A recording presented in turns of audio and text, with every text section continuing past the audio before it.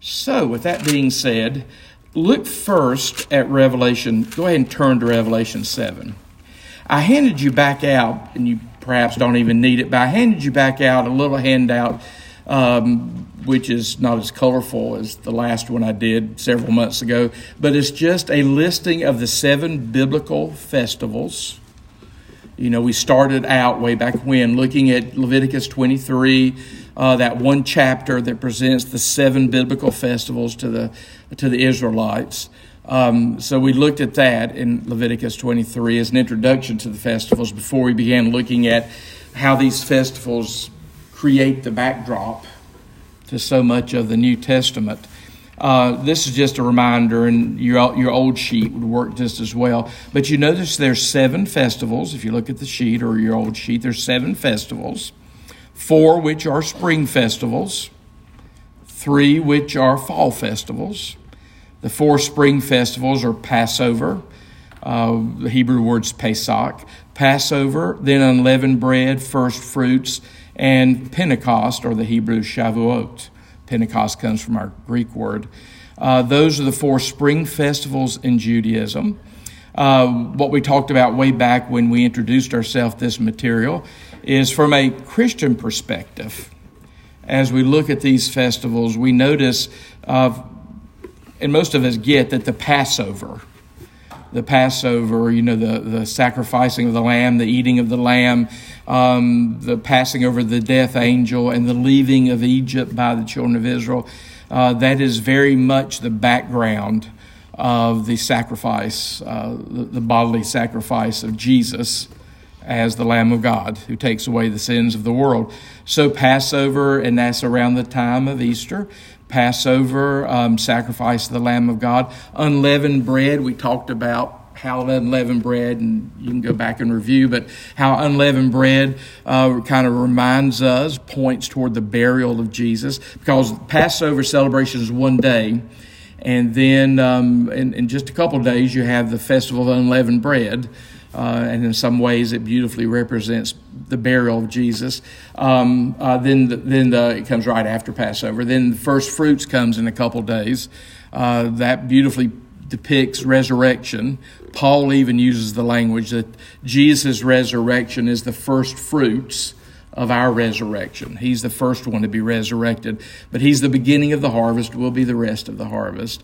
And then, you got 50 days after Easter, and you hit the Jewish festival of Shavuot, or what's called in Greek Pentecost. For us, that's when the Spirit came on those gathered Jews. The Jews were gathered there celebrating the giving of the law. That was what Shavuot or Pentecost was. But those are the 4 spring festivals. We started out looking at those in a little detail way back when we were studying the book of Leviticus. And then we moved on. These are all presented in that one chapter 23 of Leviticus. They're presented elsewhere, but they're presented in the one chapter of Leviticus. Then the fall festivals. You've got basically 3 fall festivals to create your number 7 festivals. Trumpets, Rosh Hashanah. That's the head of the Jewish year, the Jewish New Year, the blowing of the trumpets. And of course, when we as Christians hear about the blowing of the trumpets, we think about the return of Christ, how with the sound of the trumpet and the archangel, he will return. Anyway, trumpet sort of points toward the gathering. The trumpet sounds, the people of God are gathered. Yom Kippur, that's the Day of Atonement in the Jewish calendar. For us, it's Judgment Day. It is for them too. It's where every year they bring their sins to God, and they try to make atonement for their sin. But that's Yom Kippur, Judgment in the Jewish calendar. So that fits perfectly with, again, our schedule of the life of Messiah. Yom Kippur, Judgment. And Tabernacles is where we've been dwelling for quite a while. Sukkot, Tabernacles. Sukkot is the plural of Sukkah. Sukkah just means a tent, or a dwelling, or a temporary shelter. Tabernacles is that festival that climaxes, and that's part of what you need to hear. That's the festival that climaxes the Jewish year. You're usually well into October by our calendar by the time they celebrate Sukkot. And during the festival of Sukkot, they're remembering their wilderness wanderings, how God was with them in those wilderness wanderings, how God provided for them, gave them everything they needed in their wilderness wanderings. You remember the quail, you remember the manna, you remember the water that was provided. We talked last week about that water ritual that climaxed the celebration of Sukkot in the temple. We saw Jesus interrupting that last great day of the festival when the water ritual was going on, and as they were celebrating the water and bringing the water and praying for more water and being grateful that God provided the water that created their harvest, Jesus stood up and said, "Let all who is thirsty come to me and drink." But all of those are the images, the themes of Sukkot. God's protective covering. God led them by a pillar of cloud by day, pillar of fire by night. How the Shekinah glory, the glory of God. Glory in Greek is doxa. You get your word doxology. It's a song of glory. It's a song of praise, doxa. The Hebrew word for glory, because I think it's interesting, is kavod. That's the Hebrew word for glory, kavod. We call it the Shekinah glory, but just kavod of God is the glory of God. If you take the word kavod and make it into, and you anglicize it just a little bit, ikavod or Ichabod, you get an English name, which in Hebrew, Ichabod, if kabod means glory, Ichabod means the glory is gone. So that's why, I'm talking about Ichabod Crane? Okay, that's why he's called Ichabod Crane. It's Hebrew for the glory is departed. Yeah, I don't know what kind of mother or father you have who names you. The glory has departed. But that's where Washington Irving got the name Ichabod. But kabod or kavod is Hebrew for glory. Anyway, all that's got to do with tabernacles. So we're not surprised that in the New Testament, the Christian faith, eternity looks like an ongoing, just as Zechariah tells us, eternity looks like an ongoing celebration of Sukkot. God is with us. God is tabernacling with us. God's Shekinah glory, the kavod of God, God's Shekinah glory is with us. All of that's a picture of eternity. So that kind of creates the background of all Judaism, creates the background of the New Testament. But just to show you where this occurs in the book of Revelation as we're talking about eternity, look at chapter 7. This is a picture, I believe, a picture of the eternal kingdom as it presently exists, but how it will come to earth one day in chapter 21. But here's a picture of the eternal kingdom. And we're not surprised that the eternal kingdom, if you know what you're looking for, the eternal kingdom looks like an ongoing celebration of Sukkot, the climax of the Jewish holiday year. The rabbis would just call Sukkot the festival. It is so much more joyful. It's a 7-day festival in Judaism, so much more joyful than the other festivals. Eternity starts looking like this. But the prophets pointed us to this place in the Hebrew Bible.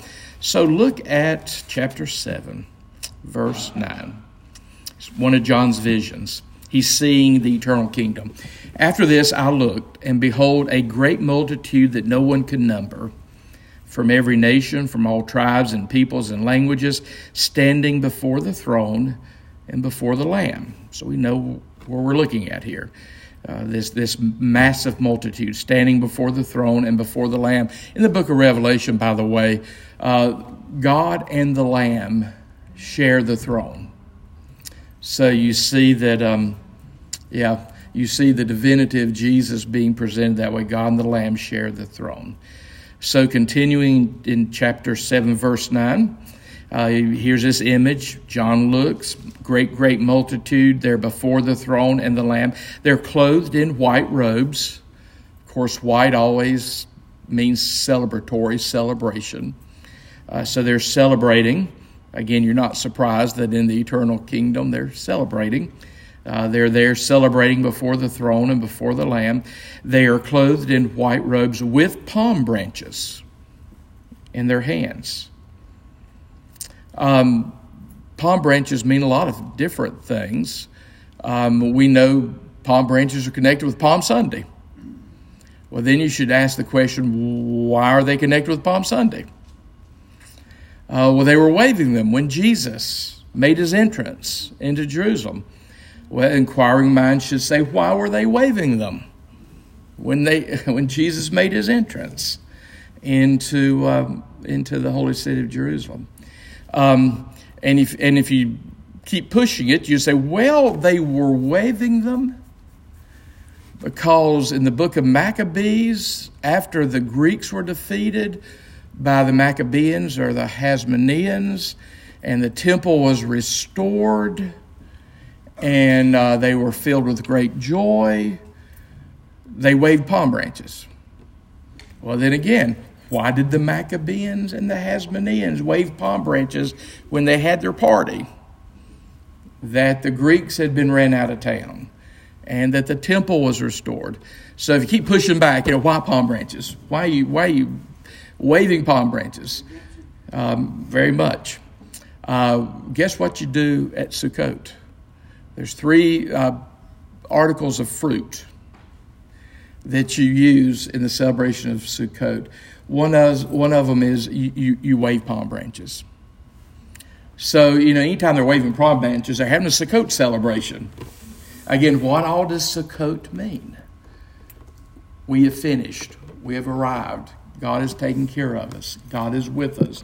The Shekinah glory is with us. Yeah, redemption is a good catch-all term for that. So that's why the palm branches has gotten into the Jewish and Christian tradition. It wasn't that was the only thing they could find. They didn't have other kinds of shrubbery to pick from. But this is part of what was commanded in the book of Leviticus to be waved at the festival of Sukkot. Anyway, so you got palm branches at the beginning of the Hanukkah, the occasion that gave rise to Hanukkah. You got palm branches when the Messiah is coming into town. We're waving palm branches in heaven. It's a symbol, a sign of our joy, symbol of sign that God has led us through, God has provided, and the festival is happening. Again, Sukkot is sometimes seen as such a joyful completion climax of the Jewish holiday season that is just called the festival. So they're clothed in white robes, palm branches in their hands, crying out with a loud voice. I wish we would just translate that singing, because I think they're singing. If you don't like to sing, you may not want to go to this place. I would suggest you warm up to the concept of singing. I would suggest you warm up to the concept of worship, or you may be warming up eternally. They're singing here in the eternal kingdom and crying out with a loud voice. They're singing, salvation belongs to our God who sits on the throne and to the Lamb. Again, there's always that connection, the one seated on the throne and the Lamb. Jesus shares divinity. Verse 11, and all the angels were standing around the throne and around the elders and the 4 living creatures. If we had a full study of the book of Revelation, and I think I've got a year's worth of podcast on our website for the book of Revelation. If we were doing the whole thing, the elders represent the church or the people of God, the 12 tribes and the 12 apostles, the whole people of God represented by the elders. The 4 living creatures sort of represents all creation. So everybody, everything that's in the kingdom is worshiping here. So verse 11 again, and all the angels were standing around the throne and around the elders and the 4 living creatures. They fell on their faces before the throne. There's a lot of different postures for prayer. Historically, especially in our age, for the last couple thousand years, Jews historically, when they pray or worship, but pray, you know what their posture is? They stand. They stand. It's not completely 100% true, but it's a great deal true. You know why for the last 2,000 years Jews have stood as their typical prayer posture? Because Christians knelt. Yeah, early on in our history, we knelt more than we stood for prayer. So we were the kneelers. You know, when we started separating from Judaism, we were the kneelers, they were the standers. Obviously, both are wonderful, wonderful prayer postures.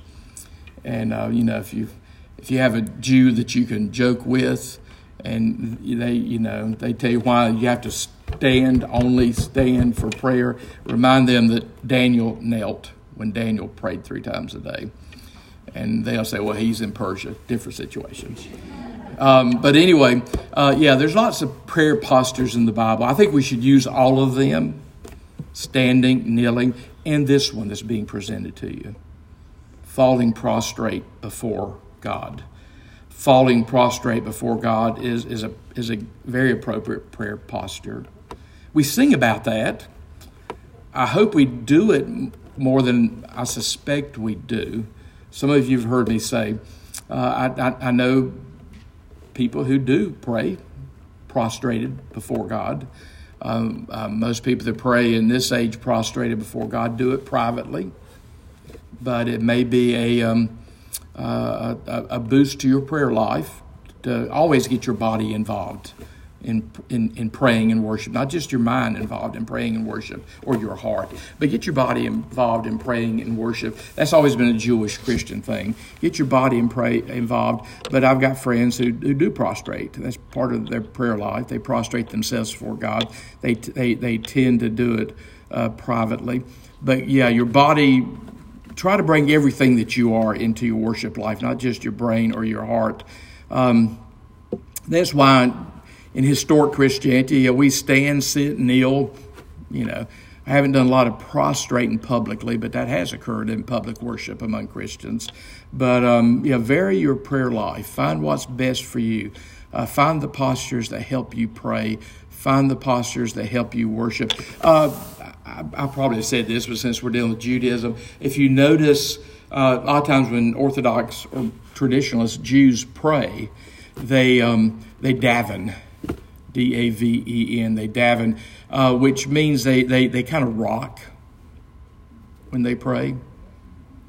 You can see them at the Western Wall rocking when they pray.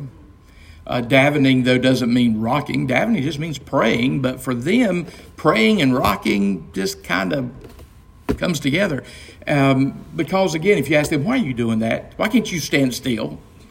They would say to you, they want their whole being to be involved in the worship. They want their whole being to be involved in prayer. So, body, mind, spirit, soul, we're united. All of that needs to be offered to God. All of that needs to be somewhat involved in worship. My Catholic and high church Episcopal friends tell me that even with their incense, their nose gets involved in worship. All of our being should be involved in worship. Anyway, here's a prayer posture. Here's a worship posture for you. You see that it's one that we'll be using in heaven. They're falling prostrate before God, before the throne. And they worship God saying, look at verse 12, Amen. It means so be it. Amen doesn't mean the end. It means so be it, which is why here amen comes at the beginning. Amen, so be it. Blessing, glory, wisdom, thanksgiving, honor, power, and might be to our God forever and ever. Amen. Now that you're beginning to think a little Hebraically, a little Jewishly, you need to see what all is said there. Did you count those attributes being offered toward God? Count them. Blessing, glory, wisdom, thanksgiving, honor, power, and might. How many? Perfect praise is being offered here to God. Perfect praise. It shouldn't shock you that in heaven, perfect praise is what's offered to God. In the book of Revelation and in just biblical mindset in general, 7 means perfection or completion. It goes all the way back to the 7 days of the week. the 7 days of creation, the 6 days of creation, and 1 day of resting. So 7 is really important, is an important number. So there you see perfect praise being offered to God. That's what we'll be doing in heaven. That's what we try to learn how to do here on earth. We try to learn how to praise God and try to offer perfect praise to God. Okay, now watch. Here we get real close to Sukkot. Verse 13. Then one of the elders addressed me, saying, who are these? Because again, John's seeing this vision. One of the elders addressed John, saying, who are these clothed in white robes, and from where have they come? I said to him, sir, you know. Well, I'm sure that elder knows. He's the one in heaven. But I think he wants John to know. That's why he asked John, who are these clothed in white robes, and from where have they come? I said to him, sir, you know. And he said to me, these are the ones coming out of the great tribulation. They have washed their robes, made them white in the blood of the Lamb. Now, I know we Christians, particularly in the last 100 years, when you hear the words great tribulation, your mind goes to one thing: the great tribulation at the end of history, as the kingdom's wrapping up. And that certainly is true. That's something that will happen, the great tribulation, part of the birth pains of the new kingdom, the new age when it comes. But from the Hebraic mindset, they would say that's true, but there's been lots of great tribulations that the people of God have had to come out of. Book of Esther's one. They're going to kill all the Jews in the empire in the book of Esther. So they've had to deal with coming out of great tribulations for a long time.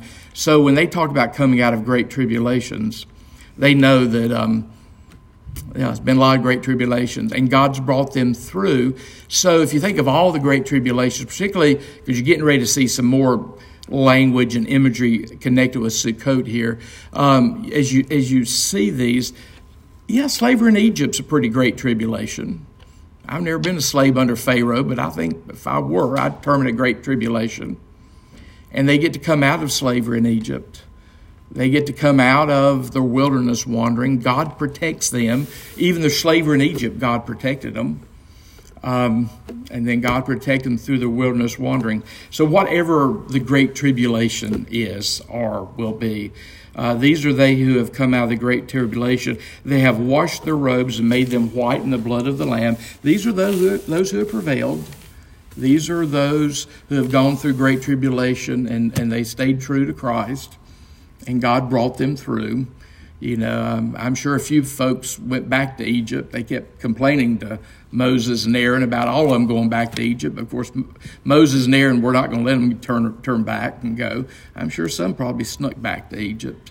But these are they who have made it through whatever the great tribulation is they had to deal with, whatever came into their age. And they stayed true to God, and they made it through now. So that's why they're celebrating Sukkot. They're celebrating with great joy. They're celebrating the full presence of God. They're celebrating the deliverance, the provision, the protection of God. Now look at verse 15. Therefore, they are before the throne of God and serve him day and night in his temple. All of heaven is kind of referenced, and you see particularly when we get to chapters 21, 22, all of heaven is referenced as a temple. There's no one structure of the temple in heaven because all of heaven is the presence of God. The temple is the place that houses the presence of God, or the tabernacle before the temple. But heaven doesn't have to have one specific building because the presence of God engulfs everything that is heaven. But here they are worshiping in his presence in the temple. He who sits on the throne will, what's the word? He who sits on the throne will blank them with his presence. Shelter, tabernacle, kabod, kavod, shekinah, will shelter them with his presence. And again, because we in the Gentile world don't basically celebrate Sukkot, When you run across the word Sukkot in the Bible, you don't notice it's the word Sukkot or shelter. Sukkah is a shelter. So heaven is that eternal, ultimate sheltering by God. And he who sits on the throne will shelter them with his presence. Every time the Jewish community goes out in the backyard or their porch or their balcony and they build that little temporary shelter, sukkah, to celebrate the 7 days of Sukkot. It's fun, and you go eat your meals there. Kids may have you spend the night there. But it is a reminder of how God took care of you when you had to live in those things back during the wilderness wandering. But it's also, it points forward also. It points forward to the day when you'll be in the shelter, in the tabernacle, in the tent, in the dwelling, whatever word you want to use, in the sukkah of God. That's the way heaven is presented. So he who sits on the throne will shelter them with his presence. They shall hunger no more, neither thirst anymore. Yeah, all the quail you want, all the manna you want. The sun shall not strike them, nor any scorching heat. Again, a tabernacle, a shelter in wilderness wanderings. That's what the Jewish people had to do. Verse 17, for the Lamb in the midst of the throne will be their shepherd. He will guide them to the springs of what? Living water. Remember Sukkot, the water ritual, the water libation ritual. For 7 days, the high priest brings water from the pool of Siloam to the altar in the temple. On the seventh day, they bring and they circle, maybe eighth day, they bring and they circle the altar 7 times. That whole water ritual to remind us, each other, and the world that God provides water, because water is really important to desert culture. The water is provided, and again, it was in that on the last great day of that feast while that's happening when Jesus stands up and says, everyone thirsty, let them come to me and drink. Well, at one point, we'll get all the refreshment we want from Jesus.